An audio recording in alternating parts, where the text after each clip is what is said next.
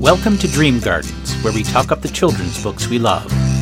My name is Jody Lima, and on this twice-monthly podcast, posted on the first and third Monday of each month, I interview other kids' books enthusiasts about their own favorite children's books.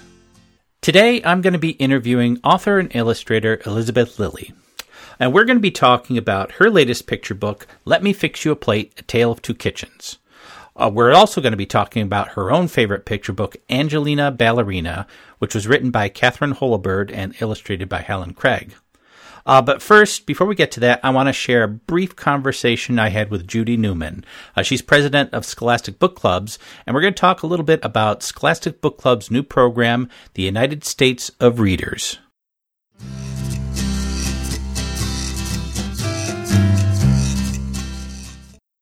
Today I am speaking with Judy Newman. She's president of the Scholastic Book Clubs, and we're going to be talking about Scholastic Book Club's new program, the United States of Readers. Thank you for joining me today, Judy. Thank you so much for having me. I'm so happy to be here. Let's start with some basic information. What is the United States of Readers?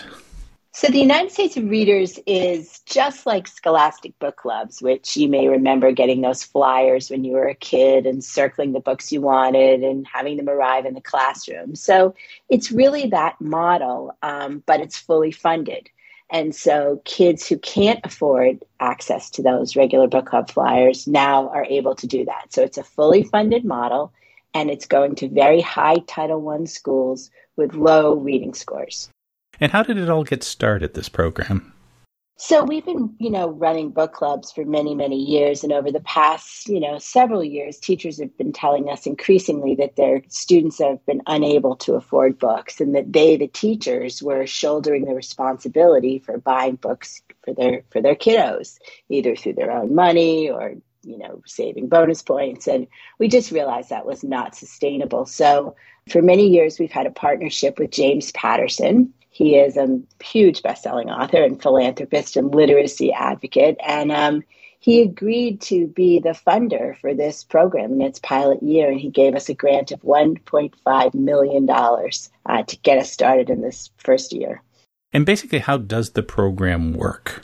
So we find schools, as I said, high Title I, very poor schools with low reading scores, and we put them through a screening test and a process. And then we mail in boxes of flyers, just like the regular program, full colorful flyers with brand new books, lots of diversity, a great selection. And the kids choose 2 books for free. There's no prices on the flyers, so there's no sense of, I can't afford this or this is too expensive. And then the teachers submit the orders on behalf of the class, and every kid in the class and then every kid in the school gets the books. And our first shipment is on its way today. So we're super excited about that. This will happen 5 times a year. So this is our first of 5 series. So by the end of the year, each child will have 10 books that they have chosen that they want to read for their very own. And after this year, I guess the hope is that it might continue on after that. Yeah, we're planning on turning it into a nonprofit organization to partner with Scholastic. And we're going to be going out to states and foundations to fund it. And hopefully James Patterson will continue as well. So we're excited. Our goal is in 5 years to reach 2 million kids with really high need and who have no books at home. And what is it about? I think we both understand the importance of literacy, but can you just explain about why literacy is so important, not just in getting to kids read books, but literacy is just an important part of a child's life? Yeah. As a matter of fact, I was so obsessed with this question that I, this year, just decided to go back and get a Master's of Education degree because I really wanted to understand that from the educator's point of view as well. So it's very important for kids to build fluency, to have vocabulary, to be able to express themselves and be understood, to be part of our democracy. Also, they see themselves reflected in stories. They learn about the world around them. And if they don't have books, it's another source of inequity, which is not okay because they're just left out of the conversation. They fall further and further behind, and not only they can't read, but they can't participate in sort of regular citizenry. Someone listening to this thinking, this sounds like a great idea, I'd like to get my school involved. What would they do to find out if they can participate and what they can do to join in? Yeah, well, we have a website, scholastic.com/United States of Readers, and that's a good place to start. They'll get a sense of the program. And there's a place where they can indicate interest, and we'll be following up. So we're happy to get that interest that way. Well, Judy, literacy is something that's very important to me, and I know I think all of us who are involved with kids' books in one way or another, that we understand that we want to entertain, but it's even beyond that. The literacy is just an important part, like I said, of a child's life. So thank you so much for talking about this program, and I really wish you the best of luck with it. Thank you. I really appreciate your interest, and I'll keep you posted. Thank you so much.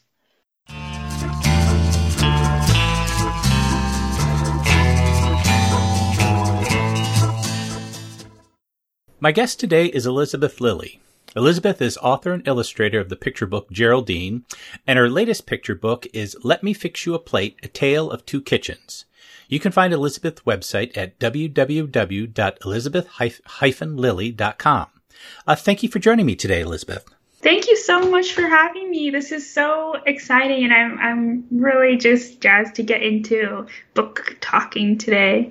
As I mentioned, your latest picture book, Let Me Fix You a Plate, A Tale of Two Kitchens. Can you talk a little bit of what this book is about?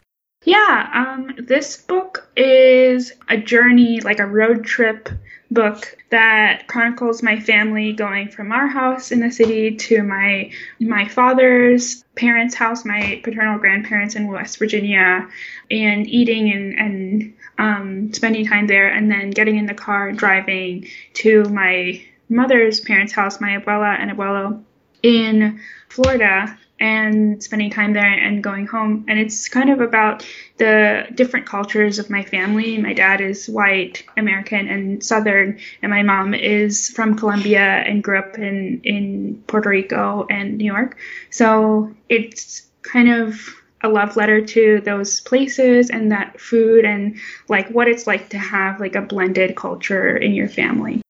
And what was the inspiration for writing this book and thinking specifically about focusing on meals and the sharing of meals and focusing on that? What made you think this would be a great picture book?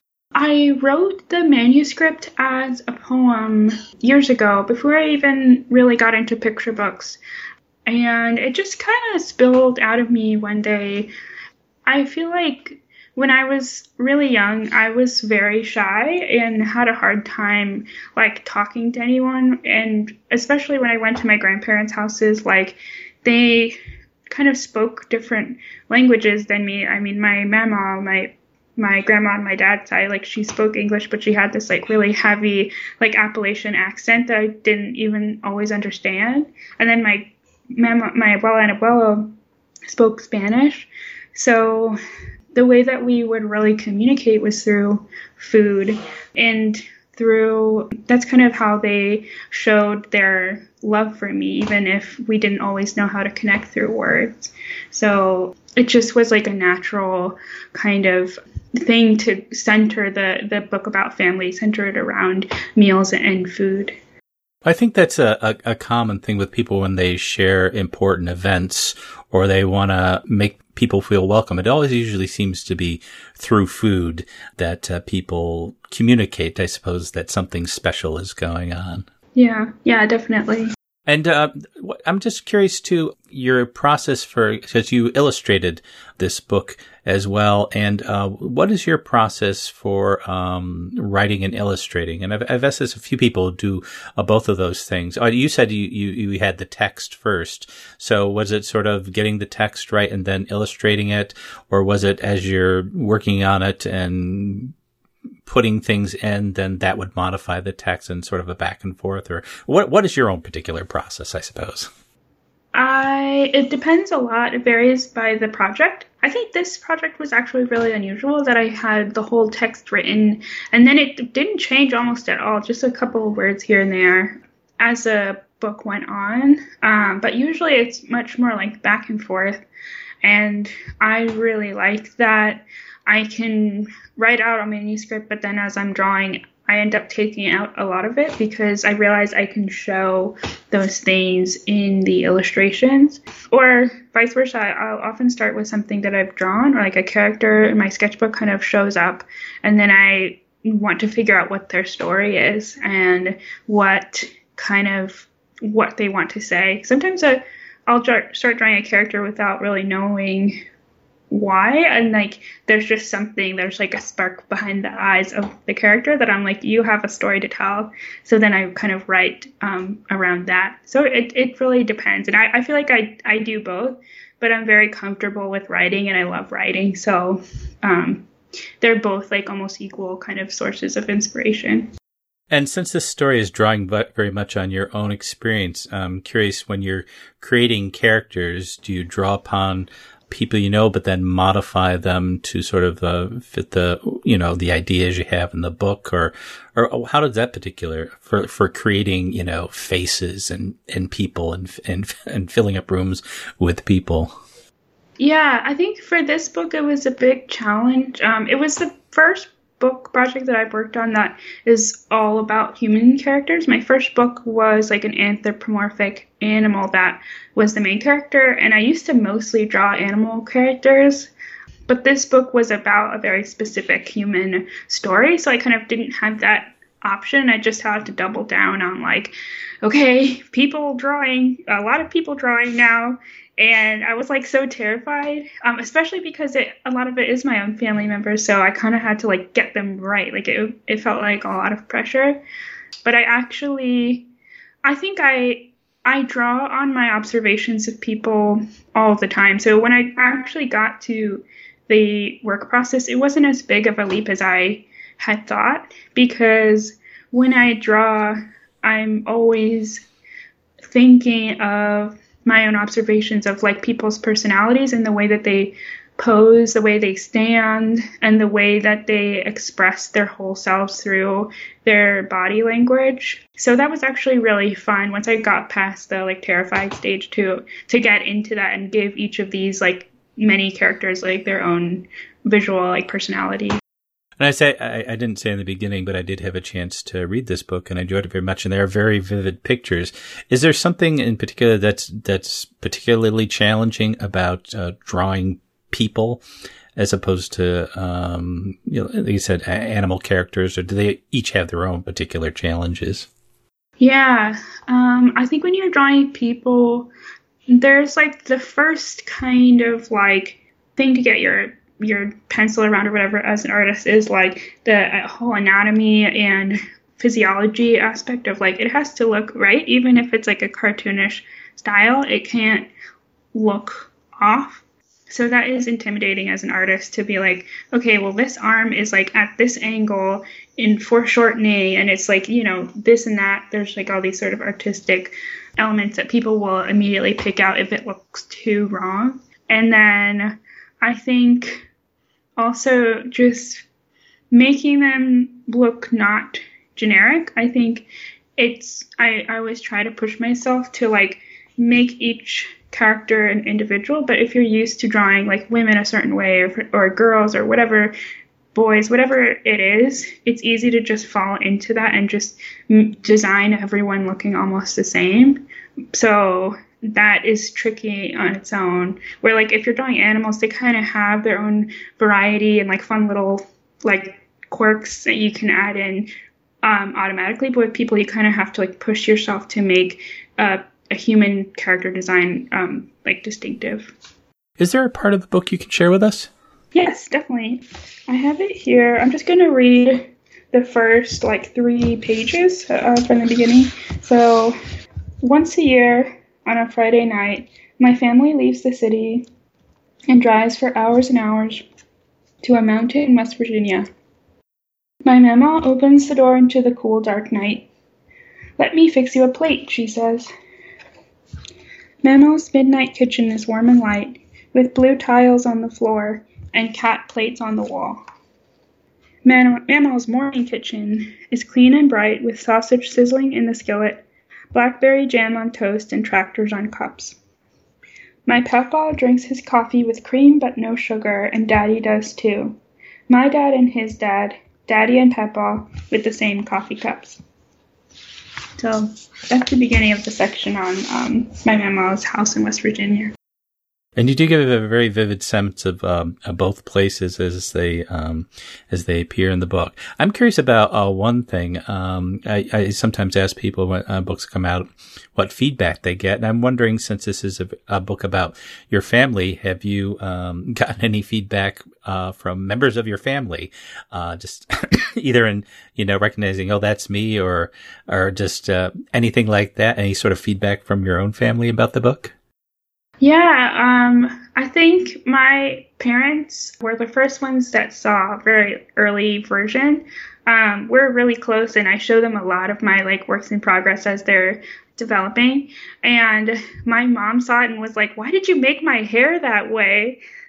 She was offended because I gave her this really short haircut that she'd never had in real life.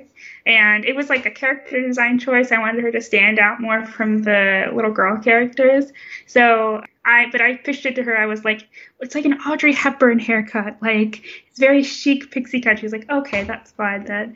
So, and I changed my dad's hair color, and he was fine with that. He never made a comment, but I think they were a little surprised, but at the end of the day, they just love it. My sister was like, oh my God, how did you capture it? It's exactly like how it was.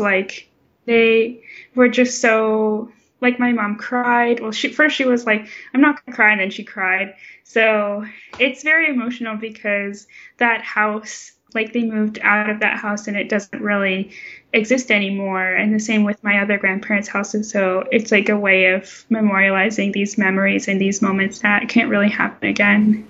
Almost like looking at an old photograph of their former home. Yeah. And a lot of people have picked up on that, and they feel like there's this nostalgic or sad kind of undertone to it of that memory where you're smiling, but you're also kind of sighing a little bit about it. Now, the book you picked as your own particular favorite a book for children is also a picture book.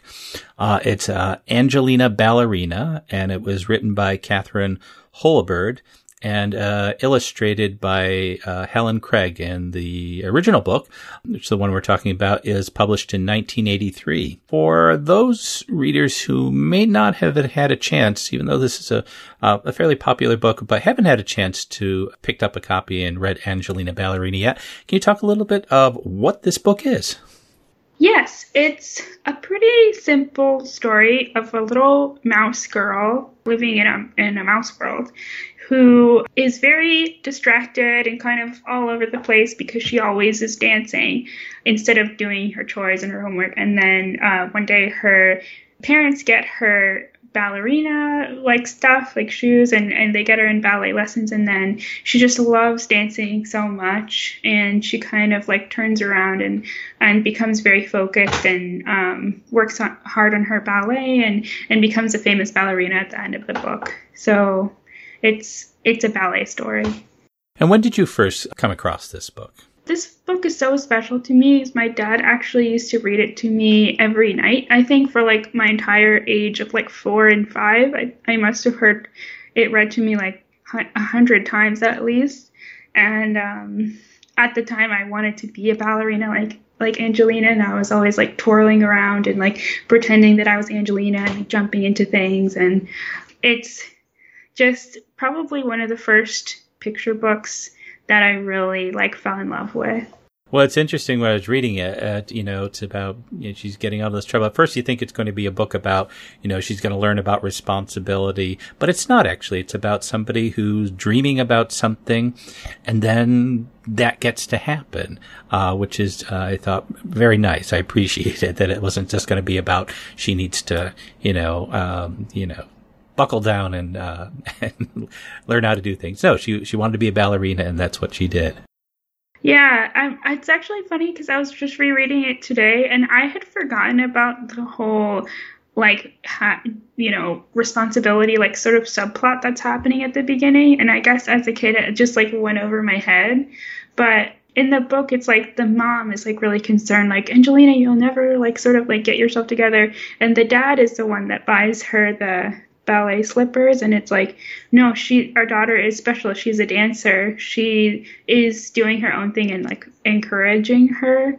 And I think sometimes my parents had that dynamic where I don't think it was just like one or the other. It was like kind of both. I was very distracted and really always like singing and humming and not listening to people and like doodling and reading in my own world.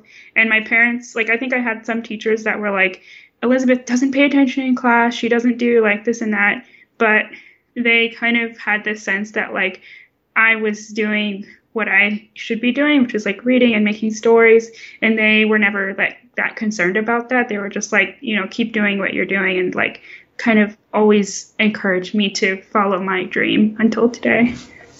It's funny, when I was reading the book, I was thinking this, in some ways, this book is certainly a kid's book, and they can, you know, you saw yourself in that, but it's also in some ways a book for parents, just to remind them that when their children have dreams about something, let them pursue it. Yeah, totally. And especially a child that has like artistic dreams, that if you give them a chance, they can actually surprise you and do so much more than you think. Now, it was interesting when we first talked about, you know, what book you wanted to do. It was specifically mentioned about this book, this one that was published in 1983, and apparently there are other versions of it. Can you talk specifically what it is about this version of Angelina Ballerina that's so special, and how it differs from, I guess, other versions that have come out over the years? Oh, yeah, definitely.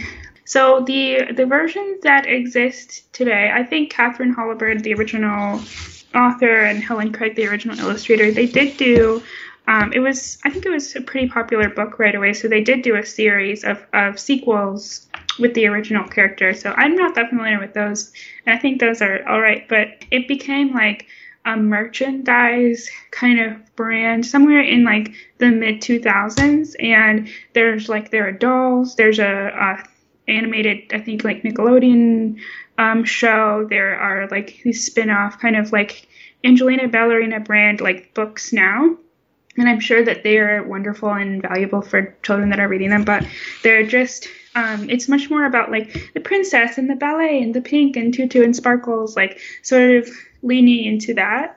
But the original book itself, like I was just looking at it earlier, it's very stripped down. The pink is like so subtle, and a lot of it is just white space with like black lines and like very spare colors. It's not about that. It's a very quiet and like sort of simple story, and it's much more about the kind of like passion for like your creative drive than about like the glamour of being a ballerina.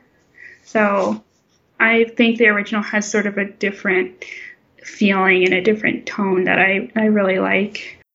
I'm not very good at explaining art, but as I'm thinking about the pictures, you know, and obviously there's still pictures, but there's movement in them that you can sort of experience as you're going through the book. You know, you can feel there's movement going on with Angelina and these still pictures. And I don't know what it is that the illustrator did to create that, or just how it's set up on the page. But do you know what I mean?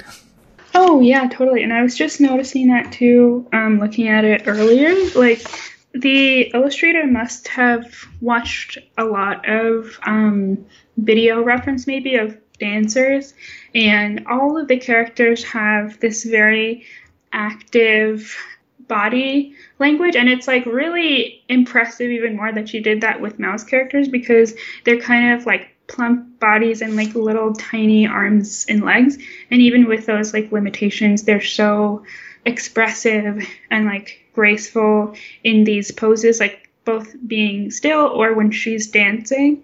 And I recently started dancing ballet as an adult, and like the feet that she draws in the little ballet slippers are really accurate for how ballerina feet look when you're dancing well. So I think it's like a combination of careful observation and then just her style of like being able to have these like active and graceful poses, and I just love it.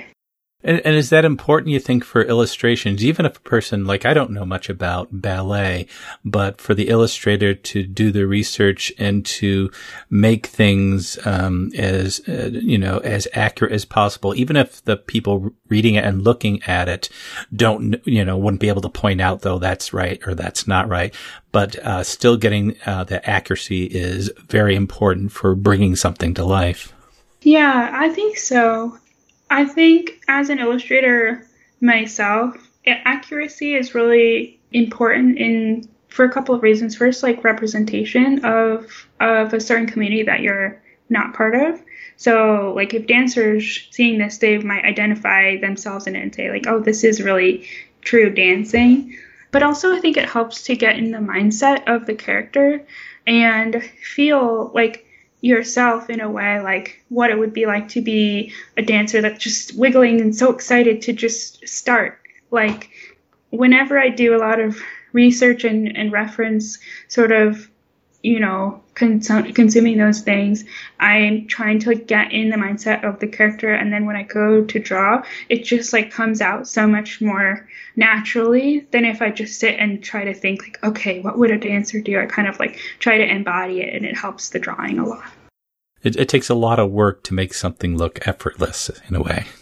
Oh, yeah, that's very true. I try to make my work look effortless all the time. And like, it's so hard. It's shockingly hard. But if you have a good result, it will look and feel like automatic, like it was always supposed to look like that. But it's really hard getting to that point. I'm also curious about one thing. I don't even know if there's a good answer for this, but why do you think it was important to have Angelina and her whole family in this world as mice? Why does it work for her to be a mouse as opposed to just a human child, or I guess any other animal? And I'm not really sure I could explain why it works so well to have her a mouse. Yeah, I was just thinking about that because I read somewhere that the characters were not written to be mice. They were originally written to be like a little human girl, and the illustrator was the one that made the choice to make her a mouse, and then thereby like changing history forever, kind of.